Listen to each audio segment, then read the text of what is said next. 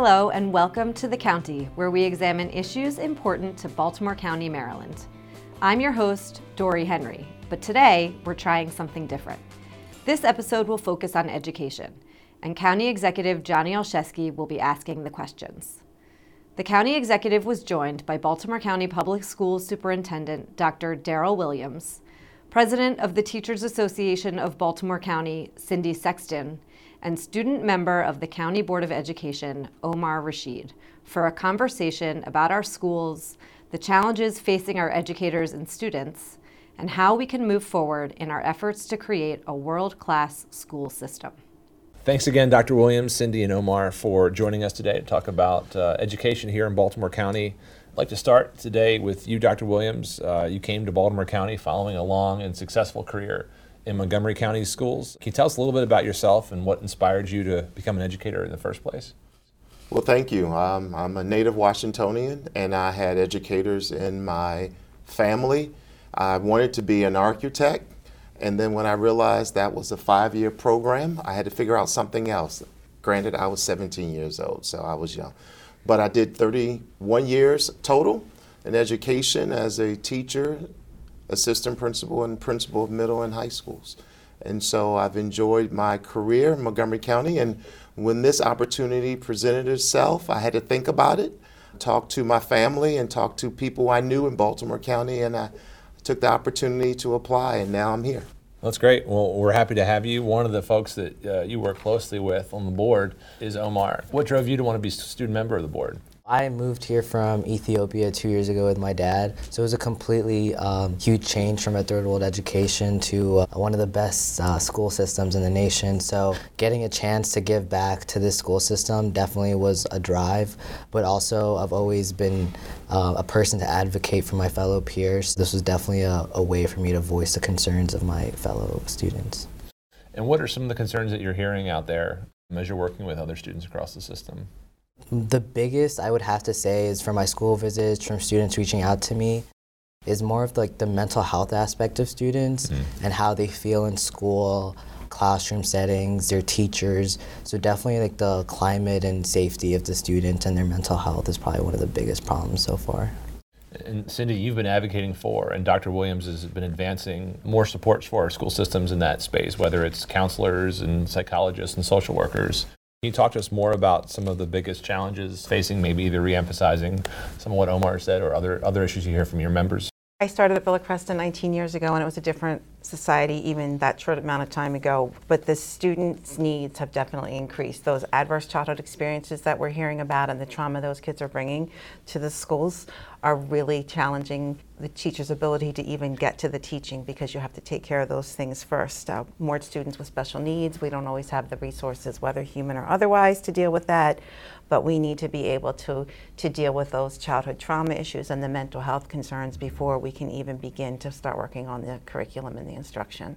And Dr. Williams, I mean, you've documented some of that in some of your presentations to the board, some of the changing challenges and opportunities in the school system. Can you talk through a little bit about what's happening within the schools today? So Baltimore County is different than what it used to look like 20 years ago. And so I'm fortunate. So I get to work with all 5 unions. I get to work with our student member, and I have advisories. I get to work with our board. I get to work with our stakeholders. And hearing from everyone, there seem to be some commonalities amongst our unions, really looking at the workforce, making sure we are training and building the capacity. As Ms. Sexton talked about, the needs are a little bit different, therefore we have to do our work differently. I work with our unions to address how does it look now to teach in the classroom? How does it look now to support our paraprofessionals? And how does it look now to feed our students? And bus drivers, how do we get them to school back and forth safely? Yeah. And then how to lead our schools. I used to be a principal, and the work is a little bit more challenging. We need more instructional leaders in addition to those who can manage schools. And then our stakeholders are saying, to Omar's point, there's trauma out there. And how do we support the needs? How are we making sure our schools are safe? And for me as a parent, I want to make sure that every student has one adult whom they trust, whether it's a teacher, counselor, secretary, building service worker, bus driver. coach. That's what I'm used to in terms of personalizing. So in my budget, I did put forth more staff, whether it's classroom teacher, whether it's PPW or social work or counselor. I've also looked at more professional development. How do we recruit? How do we onboard? And then how do we retain our staff, whether they're in the classroom or outside the classroom? I know that's a very aggressive budget, but I also know that we have to look at a strategic plan. I know we can't accomplish all of this in 1 year, so I'm also developing our strategic plan, which will be a multi-year plan to really address the outcomes. We want better outcomes for our students. We want all students to be college and career ready when they leave Baltimore County Public Schools. Speaking of a long-term plan, I mean, the legislature is, as we're speaking, currently considering and debating the blueprint for Maryland's future, which will really sort of fundamentally reshape the way that education and education funding are looked at in the state. I'm optimistic that it will pass, but for you, Cindy, and Omar, from your perspectives, how important is it that this piece of legislation passes? How will it benefit our system? How will it shape things in the near term and long term from your perspectives? The single most important factor in a child's education is their teacher. And we have a retention problem, and it's a nationwide problem with having the teachers stay in the field. We need to be able to recruit and retain the best, and we are having those troubles right now. We need diverse teaching force. We do not. Many of our students do not have anybody in the building who look like them or come from their culture, and we need to be able to fix that. That is going to be priority one. Kerwin will help to be able to start to address that problem. That's one of the things that is exciting about it, is we need to be able to let those teachers develop into the high quality educators that students need. I'm going to have to agree with Cindy. I think teachers are the most important part of our education. After all, they're the ones shaping us to be the leaders of tomorrow. And if we can't support them and keep them, then I think that's when we have a problem.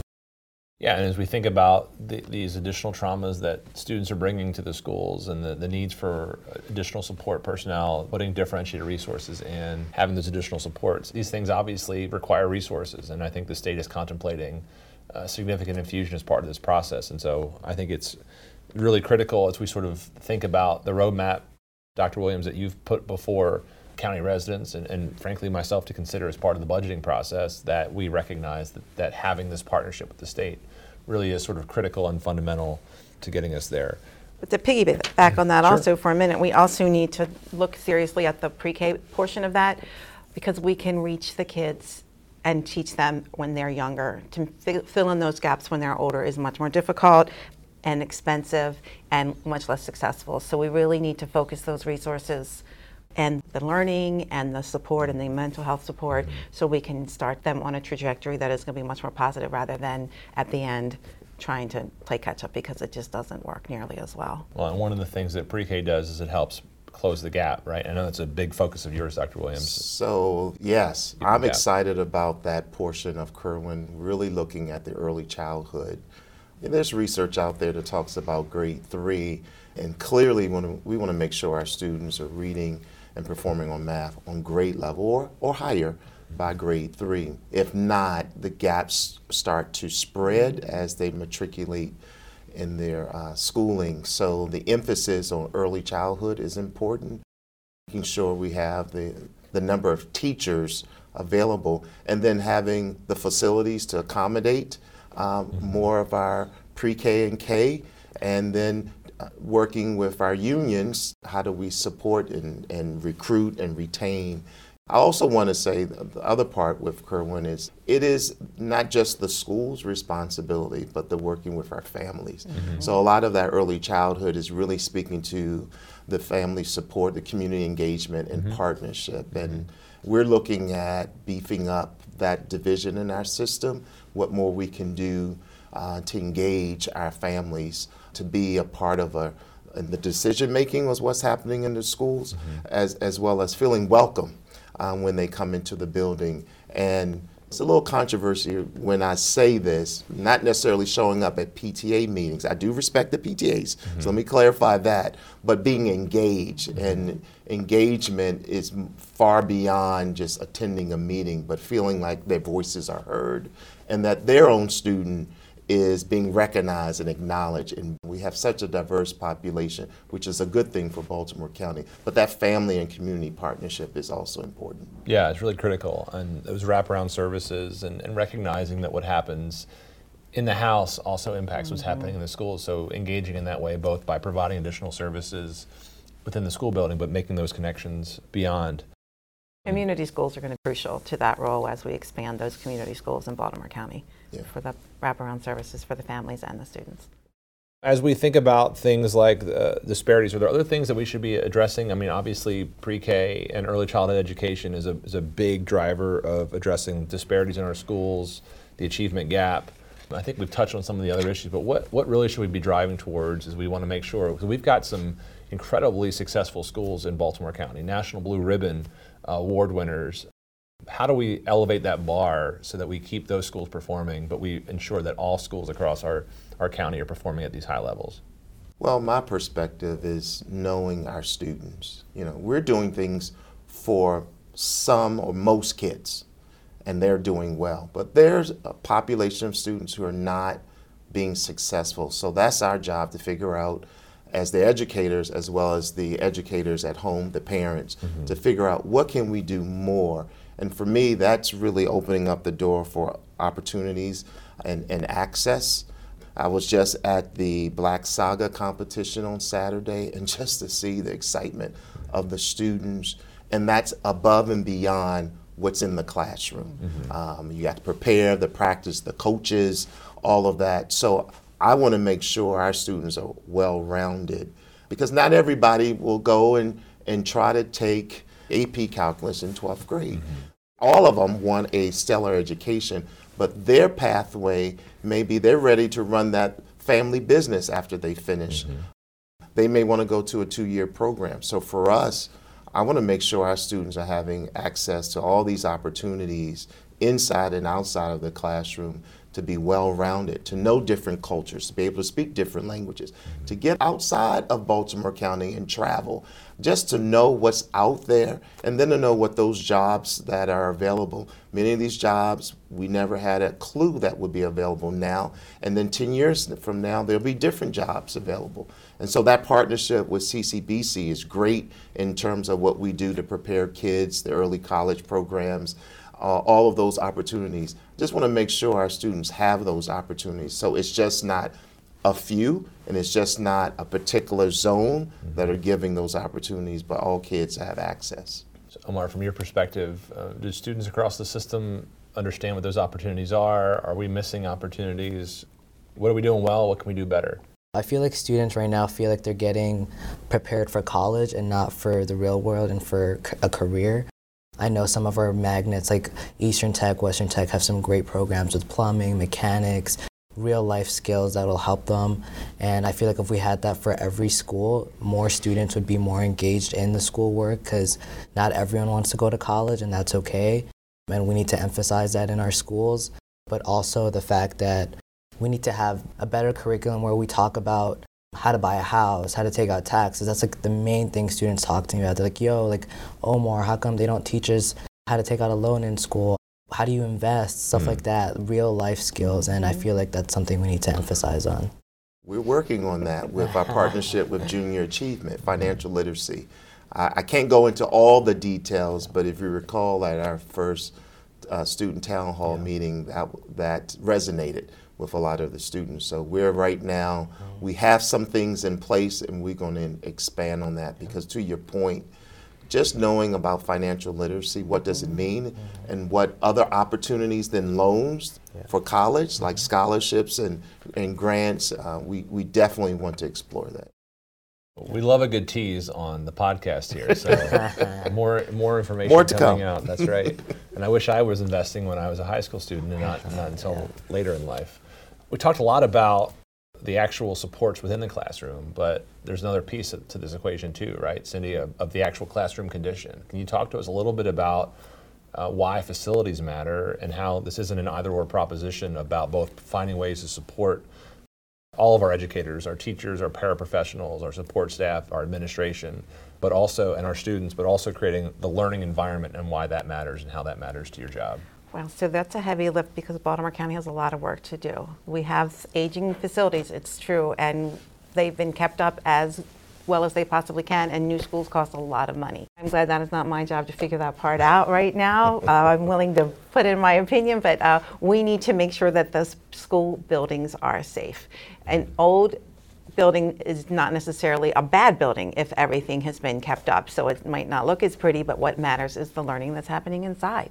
So if we can find a way to make sure the buildings are safe, make sure everybody has their air conditioning and their clean drinking water, we can work with everything else as long as we make sure that those students are able to be in there and receiving their education. And Omar, have you gotten feedback from students about condition of the classroom? Yeah, definitely. I think that no two student can work the same if one is coming to a nice renovated or new school with proper air conditioning, like drinking water, stuff like that, and others are coming to a not so maintained school because they won't be really focused on the learning, but more of like their environment.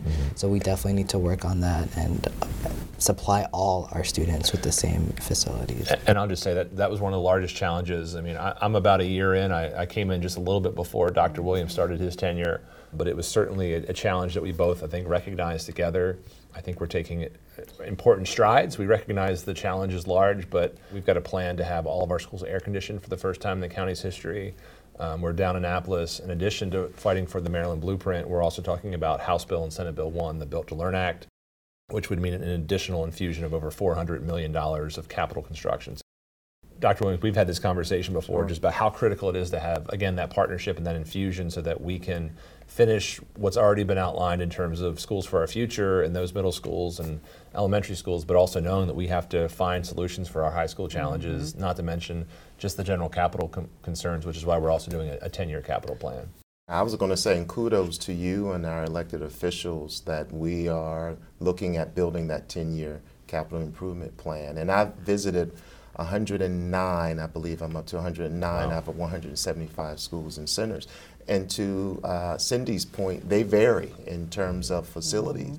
And what is great to see, in spite of sometimes the facilities, there's great learning. And also making a point to talk to our cafeteria workers, our building service workers, or ground office staff, because they keep the building moving. Yes, we got to have great teachers. Yes, we got to have great leaders. But the truth of the matter is, if we didn't have those other positions, we might be hurting right about now. They are the additional backbone in the schools. But to your credit and our elected officials, that we are on the right track to really make sure all students have and staff have an environment that's safe and that they can really accelerate the learning. So you were nodding a lot about the support staff, and you want to chime in a little bit about how the full ecosystem of the school. My mom was a Baltimore County school teacher, and she taught me you better be friends with the school secretary and the building service worker, because those are the two people you really rely on, and it is true. They are the ones who know everything that's going on, oftentimes before administration knows. Like they have the details on everything, and those people, the cafeteria workers, like they interact with the students as much as anybody else. And if the kid's hungry, they're not going to learn. And let's not forget those para-educators, because they really do support the teachers and the students. So it does take that whole school community to get things going in the direction we need it to go, without a doubt. Look, I think we've got an incredible school system. It's a real gem here, and I think in partnership, as we sort of identify these challenges, which I always look at as just opportunities, I think if we can find a way to make those investments both in our people and our infrastructure, we can take a really, really good system and make it exceptional. Omar, you mentioned the college and career stuff. I mean, you're coming up on the end of your high school career. Do you have thoughts on what path you're taking, what's in the store for you, where are you heading down the road? This is coming from a prior school board member himself. Definitely college.